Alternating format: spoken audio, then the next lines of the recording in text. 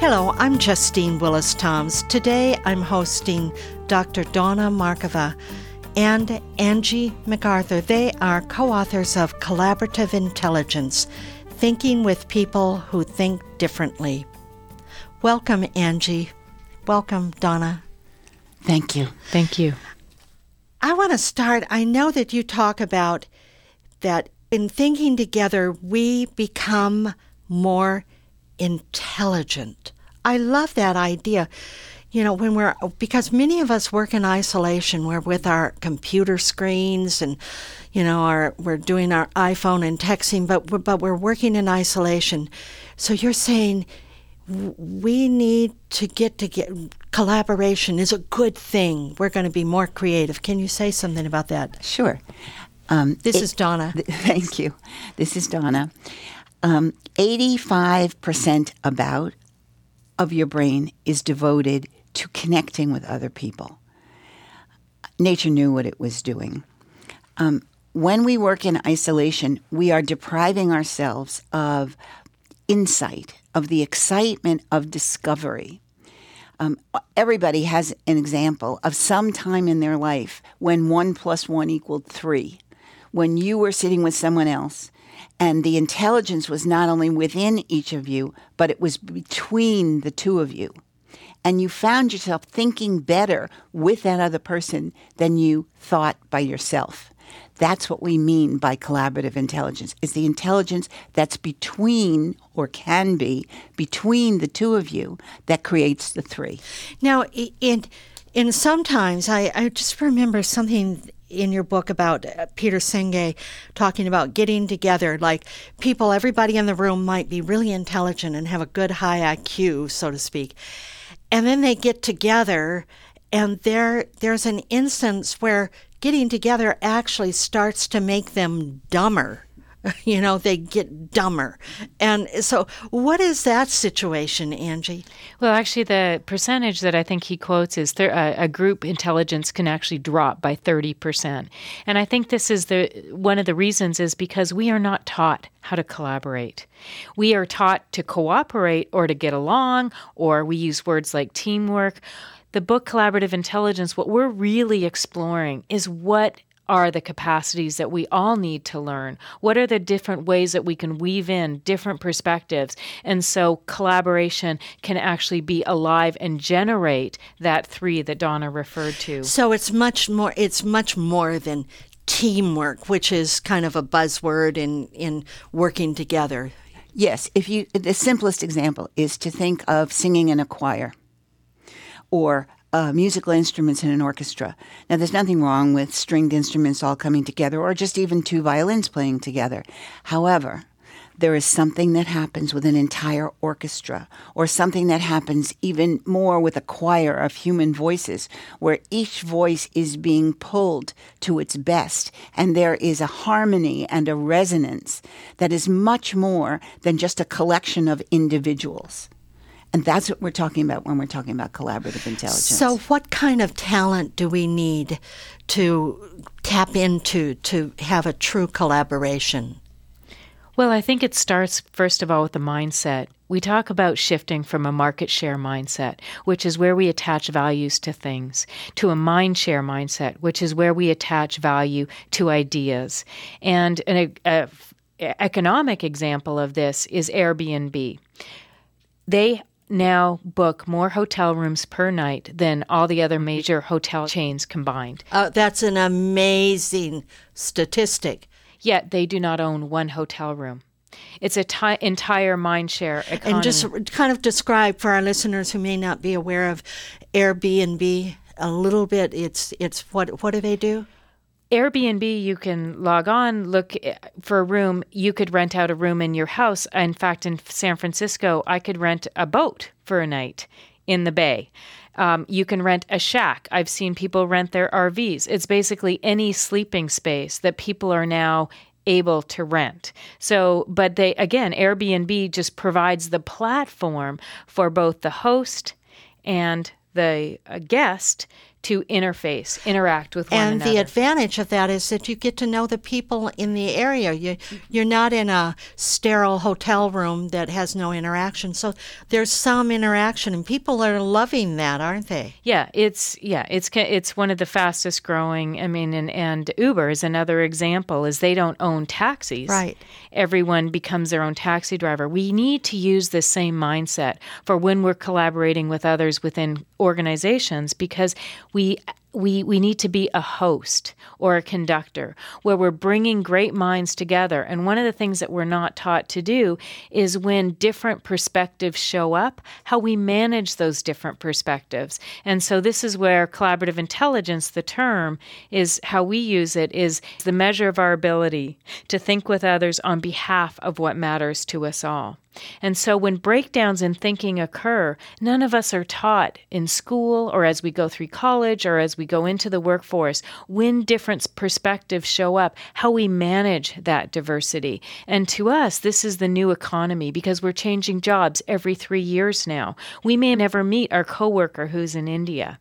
And so it becomes vital for us to be able to receive other people, understand them better, and have this ability to collaborate across diverse perspectives. Well, I'm just thinking, going back to education, and I know this is a strong point for you, Donna, is that we're taught, we mimic back the answers, the correct answers Exactly. to the teacher. And so there's a memorization, and we take in information, and we just feed it back. Right. And we don't learn how to think. Right. So and I'm looking at you in this moment as you're speaking and your hands are up in the air. And it's such a bad joke, hopefully will turn to a good joke, that our hand, the human hand, which enables us to reach out to another person and for what we all want, has a common palm, but each finger is completely different. Each fingerprint is a proof. My grandmother used to kiss the tips of my fingers, and she'd say, "This proves that you're one of a kind. You're a miracle, because never before and never again will there be another like you." So we already know how to collaborate. The fingers on one hand collaborate. The two hands collaborate. We just ignore them and we tell children, fold your hands now. Sit still now. Don't move now. And instead of going, you are a miracle, let's discover what does work with you. Let's discover what your brain needs to operate at a maximum level, rather than labeling them with disorders and deficits and then medicating them so they will be at a manageable level of mediocrity. So when you talk about that, we've given a lot of labels like he's OCD or something like that, or ADD, or these letters that we give to people. And the work that you do, you're saying, wait a minute, this is not a pathology. This is they are thinking differently, and we need to bring that into the circle of conversation. Yes. All this work began when I was working with kids that nobody else could teach, and they all had those labels. And I took newsprint, and I put a piece of newsprint on the wall for each child in the room, and I put their name up, and I invited everybody, the janitor, the coaches, the nephews, the cousins, the brothers, to come in and write anything they knew about how that child learned, what did work for that child. And we had a week, and people would come in and fill them all out. At the end of the week, we had what parents were pleading with me. Where's the operator's manual to my child's brain? Yes. We had, in fact, what I called an intellectual passport, because we knew how to help that child learn. And as the child grew, other people would add to it. And it was the parent's responsibility to take that intellectual passport and pass it on to the next teacher and the next and the next. Now, thanks to Angie and my son Dave, we have an app that's for free on the iTunes store that's called Smart Spark. And it enables you to do that and learn that for yourself. So let me say Smart Spark. Right, like the spark of intelligence. Okay, Smart Spark on iTunes, free. And it's free, totally free. And so it enables you to, with your child, discover how their mind learns and what does work with them, how your mind works and what works with you, and how to work with the differences between you. Now, another point, which I think you've kind of demonstrated with your grandmother talking about your 5 fingers, you know that when we learn something new, if it's just in our head, just in our intellect, we haven't truly learned it until we embody it. So how do we teach that kind of learning? How do we express that kind of learning? Well, I think it's just being more creative with not only how we're learning, but also equipping children and ourselves as adults with the language, instead of feeling stupid when you can't learn something, or saying to yourself, I'm stupid, I just can't learn this. Saying, maybe it's because I haven't experienced it yet, or maybe they're just telling me, but I need to see it in writing. And so it's equipping yourself and the kids that we're trying to teach with the language of shifting from not if you're smart, but how you are smart, and having a way to express that. And to me, that just opens up all sorts of possibilities. Angie compiled a book, which is now available for sale, that's called I Am Smart. And that book also helps parents think multisensorily with their children. So their information comes in visually, kinesthetically, auditorily, in all modes. And the child and the parent get curious about what sequence works. There's no such thing as a visual learner. We all learn, as you implied, we all learn with our bodies, we learn with our eyes, we learn with our ears, we learn with all of our senses. It's the sequence in which a child learns that's important to know if you're going to teach them. And if a child starts moving, it doesn't necessarily mean that they're hyperactive. It can mean that their brain needs kinesthetic experience and movement in order to digest the information. The same way as when you digest food, because you put the food in your mouth doesn't mean that it nourishes you.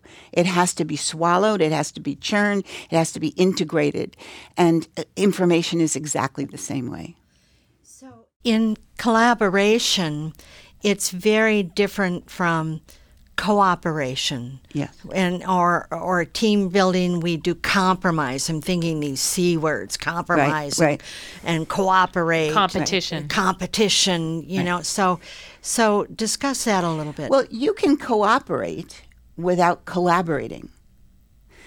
You can't collaborate without cooperating. So what's commonly, let's say you and I are collaborating, an example of cooperation would be you want to go out to the movies, I want to go out to dinner, so instead we go home and go to sleep and watch television. That's cooperation. Yeah. Collaboration is, so I heard about this movie theater where they actually serve dinner. So collaboration, but it becomes more than just 1 + 1 because there is this intelligence between us. And so collaboration produces 1 + 1 = 3. Yeah. Yeah. I'm better when I think with you. And that happens to be true, Justine. I'm better when I think with you, Donna, that's for sure. Tell me then, we're coming into a time, I call them threshold times. You call it something else. You call it hinge time, right. I think. And why do we need this more than ever? Well, I think we're all required to look for better answers. Every challenge out there is so big, it's daunting. We need more minds, and we need more diversity of thinking on these challenges that we all face. And I think one of the things as we've gone through this for the last 15 years of working in organizations, well, for me it's 15 years, for Donna it's longer, is that we tend to hire those who think just like we do, or we tend to affiliate with those who think just like we do, because it offers comfort and it offers reassurance. But if we can really learn to think across boundaries of what we consider to be smart, and we can actually open up our perspective to invite new perspectives in that are completely, at first, seem so foreign, then perhaps maybe we can find answers to some of these very, very complex problems. There's another perspective on what Angie just said. We are at a time, whenever the brain bifurcates, whenever it goes into either or, what tends to happen is next the amygdala in the brain gets triggered and we go into fight, flight, or freeze. That is not the only options that are available to us. Because we have 85% of the brain that's devoted to connection, we also have the option to affiliate. And when you affiliate, the first thing that you do is you go, as I have mentioned many times, confusion is not a mental disorder. The first thing you go into is confusion. It's like when you chew food in your mouth and you really taste it and you're not sure, is it sweet or is it sour, what it is. That's confusion. So when the brain goes into confusion, it's trying to open up. But we consider confusion a disease. And so we shut the brain down into either or, either or, either or. What naturally metabolizes next, if you allow it, from confusion is this state of curiosity. And then the state of discovery. And then the state of I wonder. Now, I've worked with senior leadership teams in Japan. And when people are actually wondering, everybody becomes silent. Nobody interrupts one another.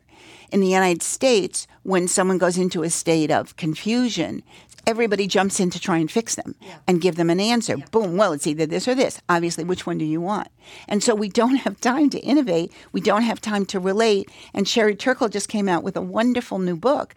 And what she found is there is this diminishment of empathy, compassion, all those curiosity, because our thinking is becoming faster and faster, either or we are thinking from the outside in, what will other people think of me? Let me give it quick, rather than the inside out, which is how do I grow my capacity in this situation? Beautiful. Beautiful. Well, there's so much more that we could cover in this, but I think you've given us a little thumbnail. Thank you so much for being with us on the New Dimensions Cafe. I make your thanks welcome in me, Justine. Oh, thank you. I've been speaking with Dr. Donna Markova and with Angie MacArthur, and they are the co-authors of Collaborative Intelligence, Thinking with People Who Think Differently. And if you want to know more about their work, you can go to the website CQ, stands for Collaborative Quotient, CQthebook.com. Or you can get there through the New Dimensions website, newdimensions.org. I'm Justine Willis-Toms, and I want to thank you for joining us on the New Dimensions Cafe and invite you, please do join us again. You've been listening to the New Dimensions Cafe. This series of shorter interviews features many of the remarkable guests also featured on our internationally syndicated one-hour New Dimensions radio series. To access more than 1,000 hours of programs, to subscribe to our newsletters, or to become a member, please visit us at newdimensions.org.